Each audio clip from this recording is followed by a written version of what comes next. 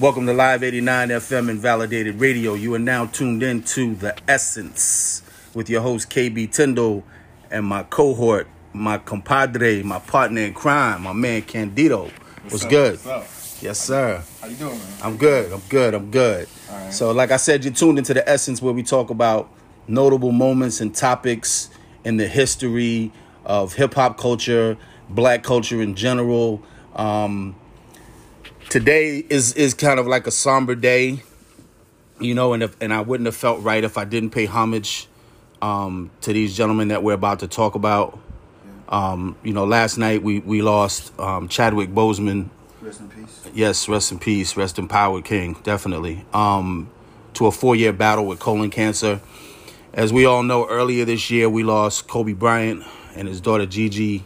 And the other people that were on that plane with him. And the reason that I chose today to go a little bit off topic and not really talk about hip hop, but just talk about the culture in general, is because, you know, 2020 has been a crazy year. Right. You know, COVID-19 struck up and, you know, people have conspiracy theories about it and they say what they want to say about it. But at the end of the day, there's something out there that's killing people. At the end of the day, wear a mask still. Yeah, wear a mask, Still definitely. Wear a mask. You know, but yeah, man. But losing people that are a huge, big deal to this culture is it's a hard thing, man. And you know, after what Chadwick, you know, did with Black Panther, you know, it was just amazing for us as black people, you know, to see that come alive and come to life on the screen, you know, and what he did. And Kobe is another. Kobe's in a class by himself. What Kobe's done for the world and for sports is unparalleled. You know, he will be spoken about in the same vein as, you know, as Michael Jordan, Larry. You know, yeah. I mean, all of the greats, man. All of the greats. You know, he will go down in that conversation, man. And you know, it's just like I said, it's a somber moment, man. And it's, you know, it's something that we need to talk about. You know what I mean? Because we don't praise our people enough while they're here. You know, and you know, we need to give them their flowers while they're here, while they can smell them, while they can breathe in that fresh air, man, and enjoy, you know, what they're doing. So, you know, I wanted to pay homage and say rest in peace to Chadwick Boseman. But, you know, looking at his, you know... I was just about to say, like, you know, as an actor, you know, I know who he was as an actor, but as a person, you know what I mean? Like, where was, first of all, where was he born? Like, what did he do? Like, where did he grow up for the most part? I feel like you might know a little bit more about him than I did, because remember when you said, you know, the Black Panther died, I was looking at you like, oh, like like one of the members from the Black Panthers, and you were like, no. You're like, no, I'm talking about the guy that played Black Panther, the actor. Yeah. Like, yeah. Exactly. I mean, well, he was born in Anderson, South Carolina. Yeah. You know, so he's a United States native. You know, and he resided in L.A., you know, Los Angeles, California. Oh. You know, okay. I mean, but, you know, the movies and the things that he's done, man, you know, they were all staples of black culture. You know, Get On Up was about James Brown. 42 was about Jackie Robinson. Yep. You know what I mean? Great movie. Marshall was about Thurgood Marshall. I mean, like, so, you know, and then he went on to be, you know, a black figure in the Marvel universe as a superhero. And that's, right. You know, like we've seen it, but we haven't seen it like on the level. Like we've seen Hancock. Right. But that was like the imitation, right? Right. Well, this was a true adaptation. Yeah, this guy came in as Black Panther. You know what I'm saying? Like, and that was like, I remember growing up reading comic books and just reading Black Panther and being like, wow, this is some dope shit to like have this black dude with these powers in the midst of all these other characters, you know, that weren't people of color. Right. You know what I mean? So for him Superman. like Superman and Batman and Spider-Man and, you know, Wolverine and all these other great characters, you know, but they're not people of color. So for Black Panther to come in and do what it did, for it to break box office numbers records the way that it did, for it to empower black people the way that it did. You know, that movie is so strong that there's people that still think Wakanda's a real fucking place. You know what I'm saying? Like, that's how powerful that shit was. Wakanda forever. You know what I'm saying? They still think that, like, yo, we could go to Wakanda one day. You know what I mean? Like, in Africa. Yeah. So you know what I mean? So it's like, it's powerful, man. It's just powerful shit that resonates with people, man. And you know, I forgot that he was Jackie Robinson. I forgot that he was 42. Yeah, man. That is his face. Yeah. Oh my God, I didn't put it together till right now. Yeah, man. Definitely, man. Ooh. I mean, and he Avengers Endgame, Avengers Infinity War, he played in a Draft Day. He played in Message from the King, which was a really good Netflix movie. If you haven't seen that, Message from the King was really good. So you can definitely check that one out. Of course, 21 Bridges, which was probably his last movie, unless there was something that he was... actually, The Five Bloods, the Spike Lee joint, The Five Bloods, that's on Netflix as well. I'm sure there's probably one or two more that he may have in the pocket that he had probably completed or was working on, when he passed away. But my thing is the resolution and the strength, the resolve from this man. He was dealing with colon cancer for the past 4 years and still giving us these great movies, right? And still playing these great, strong, empowering characters. And who knows what kind of pain and suffering he was going through while creating those movies, right? Because your colon is not the most comfortable place to have some shit going on that your body doesn't agree with, So you can just imagine what he was pushing through every day, and at some point, if he did chemo or whatever he might have done to try to, fight off the cancerous disease, just that kind of resolve, man, just that kind of human strength. And then, of course, the outpouring from all the people afterwards was like, he was just a great guy. You know what I mean? And in Hollywood, you don't really see that a lot because if somebody passes away and they're not that great of a person, most people just don't say anything. They don't even acknowledge it. But he had people come out of the woodworks that don't really normally post on social media that were saying positive, empowering things about him, about how good of a guy he was. And I think that that's something that we can all learn from, especially, here on The Essence, we talk about hip hop culture a lot.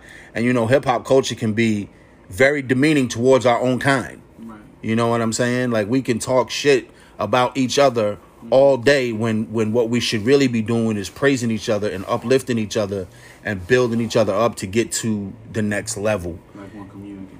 Yeah, like one community, like one love, man, like one, embrace each other. You know what I mean? And I mean, and of course, hip hop is a competitive sport. So that's why you don't really see that a lot.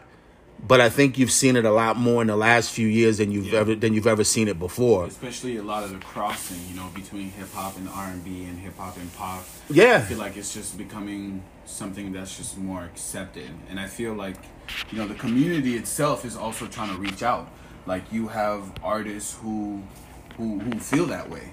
That hip hop just shouldn't be something that empowers black people.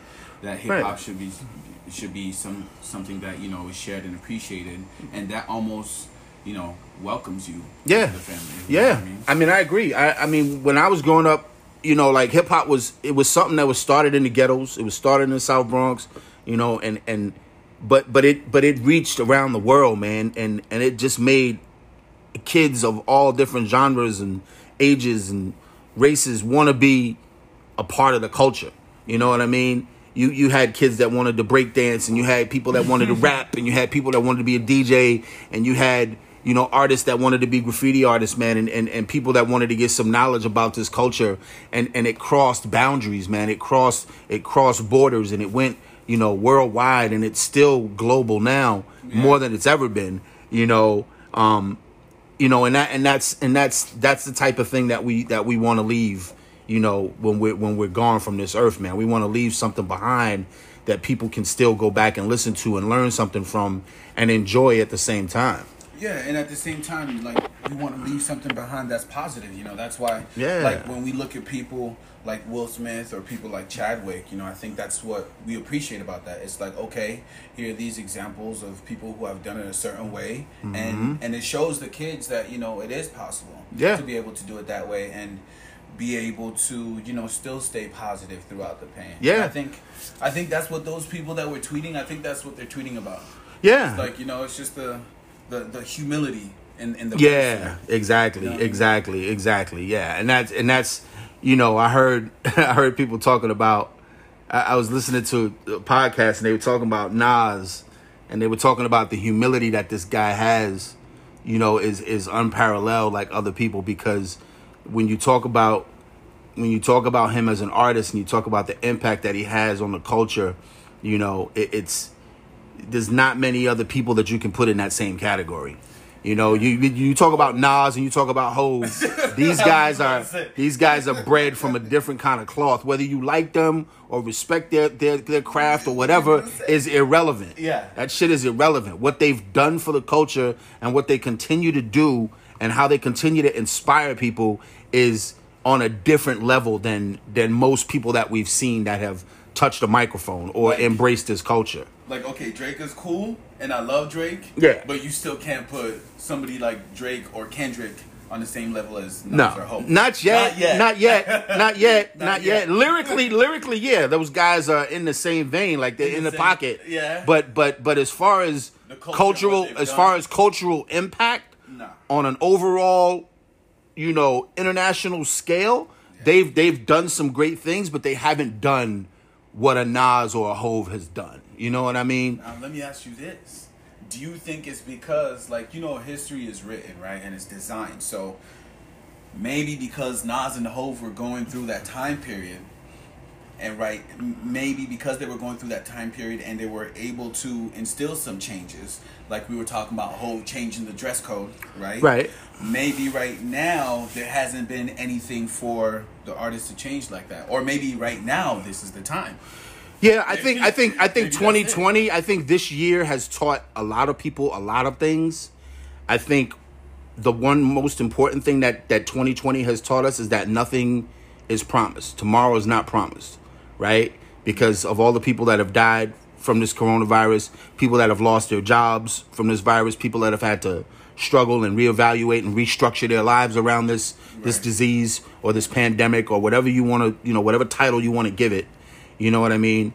I think that 2020 has shown us that. 2020 has shown us when Kobe and GiGi died, and, you know, I woke up that morning and I heard that and I was like, oh shit. I was like, nah, man, like that can't be. Like, it has shown us that nothing is promised, man. You know, and that you always have to, even if you have no plan B about what you want to do in life because you're so focused on plan A, you still always need a plan B to fall back on, just in case somebody or something or some obstacle comes in the way and fucks with your plan A. Something changes. Right? Something changes. It's not your choice that something changed because you're still going for plan A, but you still need to have a plan B just in case something fucks that up. And I think a lot of artists learned that during this pandemic because their show money slowed up. You know, they're not doing shows anymore. You know, so a lot of them were like, damn, I didn't budget my money right, and now I'm kind of hurting because I was counting on those shows over the last 6 months that I didn't get. And it's like, oh, okay, now you understand why you need to have a plan B, you know, to back up your plan A. Right. You know what I mean? But yeah, man, you know, I say all of these different things just to say that, you know, we truly lost, you know, somebody that was great last night. And the work that he was going to do in the future, man, it kind of sucks because we won't get to see that. Hopefully there'll be some way they can still pull off another Black Panther, the sequel, which I'm sure they were probably already working on. But then COVID probably threw a big wrench into that plan. You know what I mean? So I'm hoping that they can still pull it off in some way, shape, or form. I don't know if they can get somebody else to play his character because when they do that, that shit turns out kind of corny to me sometimes. Maybe you know, Donald Glover? No. Childish Gambino? I wouldn't be surprised. I mean, anything is possible at this point.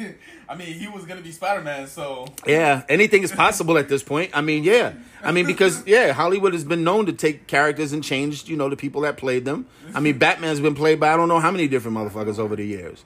You know what I'm saying? So, yeah, so it could be something like that. But at the end of the day, we want it to be dope. I'm sure Ryan Coogler, who's, the man behind it, I'm sure that he's doing what he's got to do to make it happen, but at the end of the day, man, I just wanted to pay homage to these guys, man, and rest in peace, Kobe and GiGi, man, rest in peace, Chadwick Boseman, man, and, people, man, we're all a part of this culture, man. Let's try to give something back while we're here, and let's try to praise the ones that came before us instead of knocking them down and trying to run them over. You know what I mean? I think that's really what I want to leave people with. What do you want to leave people with?